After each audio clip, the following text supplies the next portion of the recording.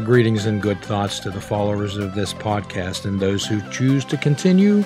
I salute you. I congratulate you on having an interest to participate in your life, creating yourself rather than finding yourself, combining serendipity and synchronicity, making 1 + 1 = 3, and creating a reaction rather than waiting for one. Let's confront fear.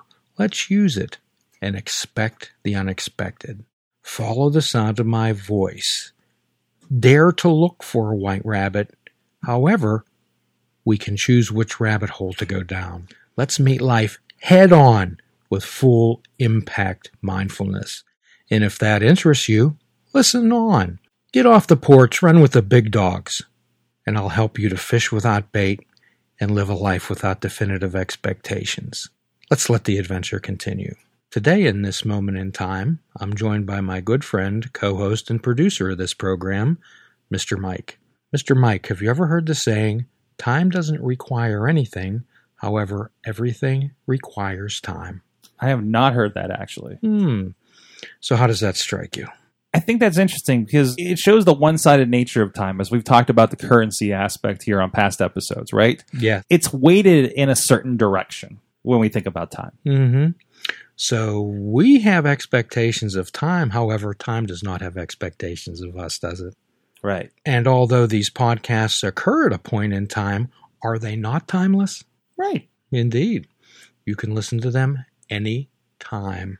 So last week we spoke about taking dares and confronting fear. If you remember what the saying by George Adair, everything that you want is on the other side of fear. It's the wall that's between us, the Great Wall. Indeed, the door with the lock on it. We spoke about running throughout our lives, chasing what others want us to be, trying to live up to the expectations of others and avoiding the wolf. And we made a promise that we'd help people how to avoid being dinner, being consumed by life with unreasonable expectations. Tell me, Mike, have you ever been bullied? Certainly. For definition's sake, what does it mean to be bullied? Basically, just to be antagonized. Were you ever afraid to go anywhere because the bully would be there? Yes. Unfortunately, my bus ride home every day. Your bus ride home every day. Did you ever feel that no one was standing up for you? Absolutely. And the saddest thing is not even yourself. Mm-hmm. So, Mike, that's where true despair comes from. That's where true loneliness, depression, and fear are brewed. So today, Mike, we're going to be using full impact mindfulness to deal with the bully. So first of all, what's an inner critic, Mike? Oh, we've talked about that. It's the person inside you that puts you down, that keeps you held down.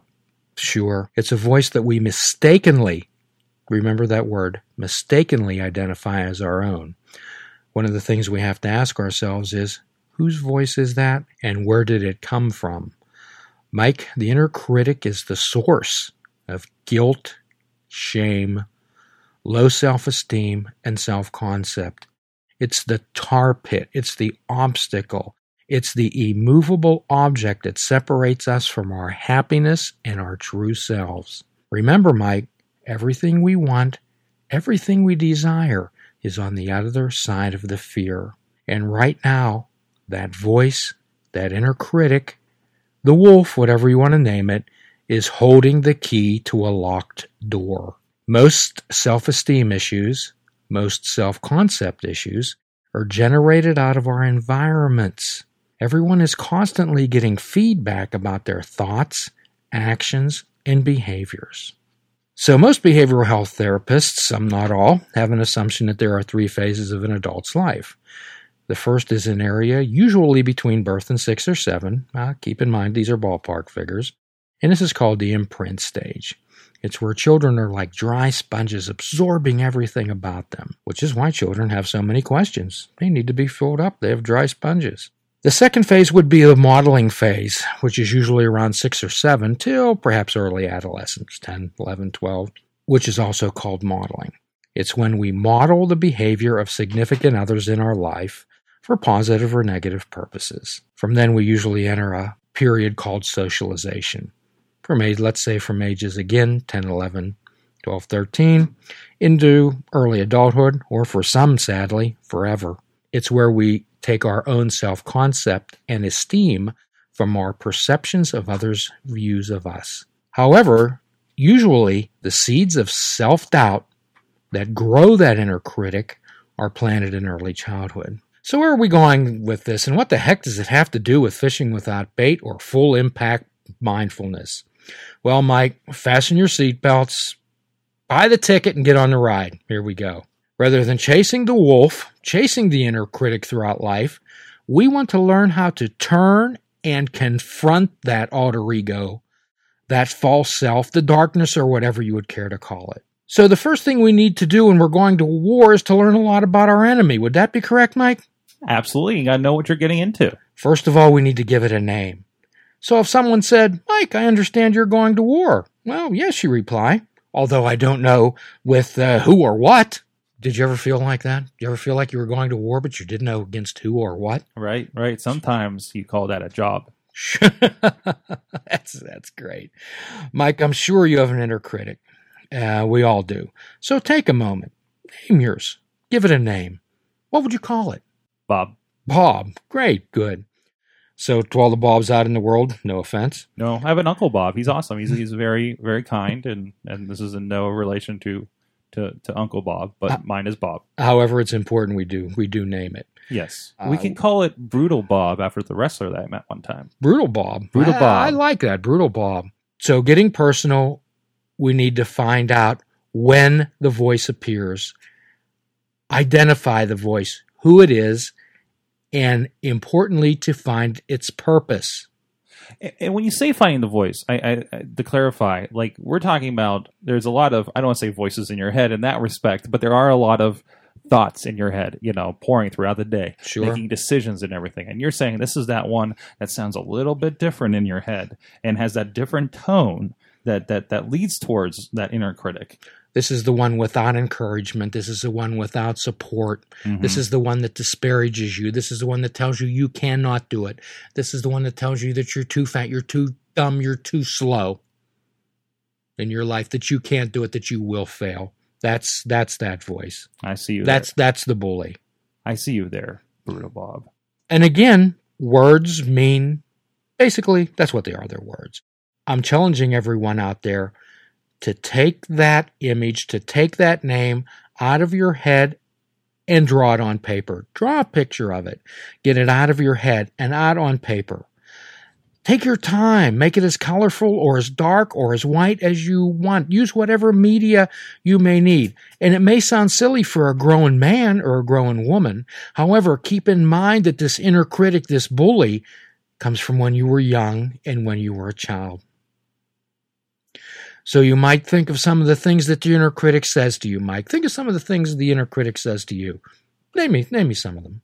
For me, especially since I'm, kind of going out on a limb and doing my own business and doing following passions, I think a big inner critic thing that happens is being found out as being, not a fraud, but not as talented as you hope that you are, mm-hmm. that you hope others think that you are. Right. For as much as you battle to prove that, you're like, maybe I'm not as good as I think I am. Maybe I'm not as good enough to be doing this kind of thing. And that's what Brutal Bob says to me. And if a friend came to you and had some type of adventure, are those the type of things you would say to them? Oh, no, you're not good enough. Oh, you might not be able to do that. Are you sure this is a thing that you want to do? Mm-hmm. Yes. So why say it to yourself, Mike?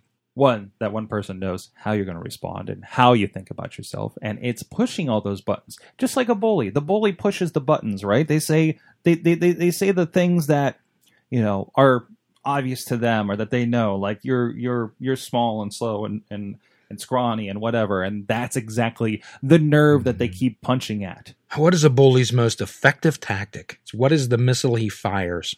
As with the thing that usually keeps us down, fear. Sure. Fear's that door. Fear's the lock. So, Mike, now we know its name, Brutal Bob.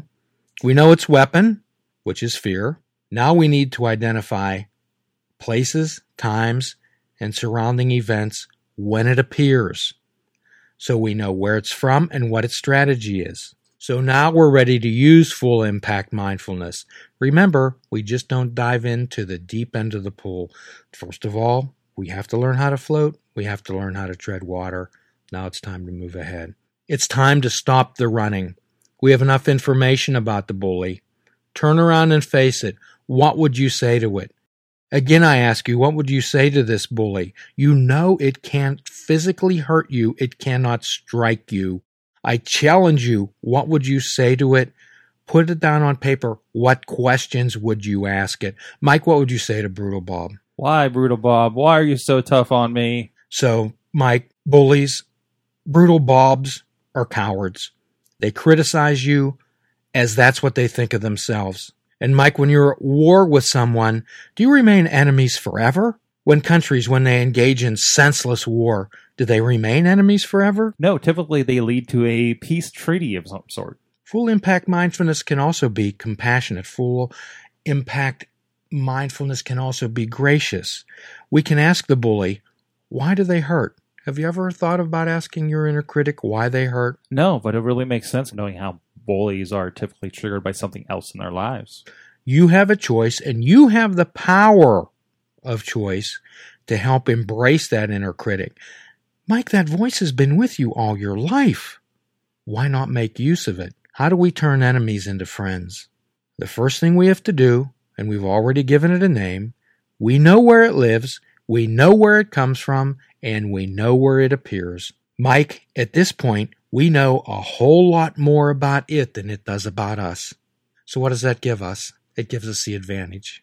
The tactical advantage. Indeed. We're going to ambush that inner critic. So one thing we want to ask about ourselves with this inner critic, is it a destructive or is it an interfering relationship? And after we identify that, we can proceed. Is it destructive? Is it toxic? Is it destroying your life? Is it interfering to the point where perhaps you're using drugs or alcohol? You're using avoidance? Or is it interfering with relationships? It is interfering with a career? And after we identify that, we can proceed by using full impact mindfulness, by paying attention on purpose, participating in your life. You can confront that inner critic. We cannot think our way out of this. Bullies, destructive critics need confronted. They're not going to go away. Remember, they live on fear. They feed on fear. And like wolves, they smell fear. They sense fear. All the evil things in your life, all the dark things feed on fear. They try to make this fear a controlling factor. To control you, the inner critic is using this fear to interfere and destroy your life. It's a toxic relationship that needs to be ended, and I challenge you to do that. Through full impact mindfulness, turning and confronting the wolf, the bully, or whatever name you gave it. I challenge you, and if you need help doing this, and at times we all do, feel free to contact this site, Fishing Without Bait, or Namaste Holistic Counseling. And as always, my challenge to you, number 1 is to be good to yourself. Number 2 is to be good to others. And also, I challenge you to find a white rabbit and make choices.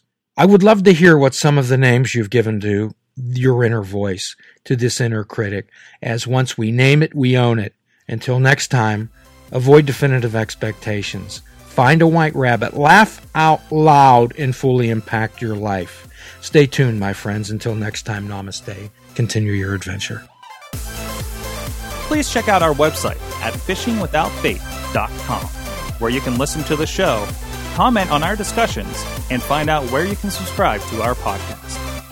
Fishing Without Bait is a production of Namaste Holistic Counseling, PC.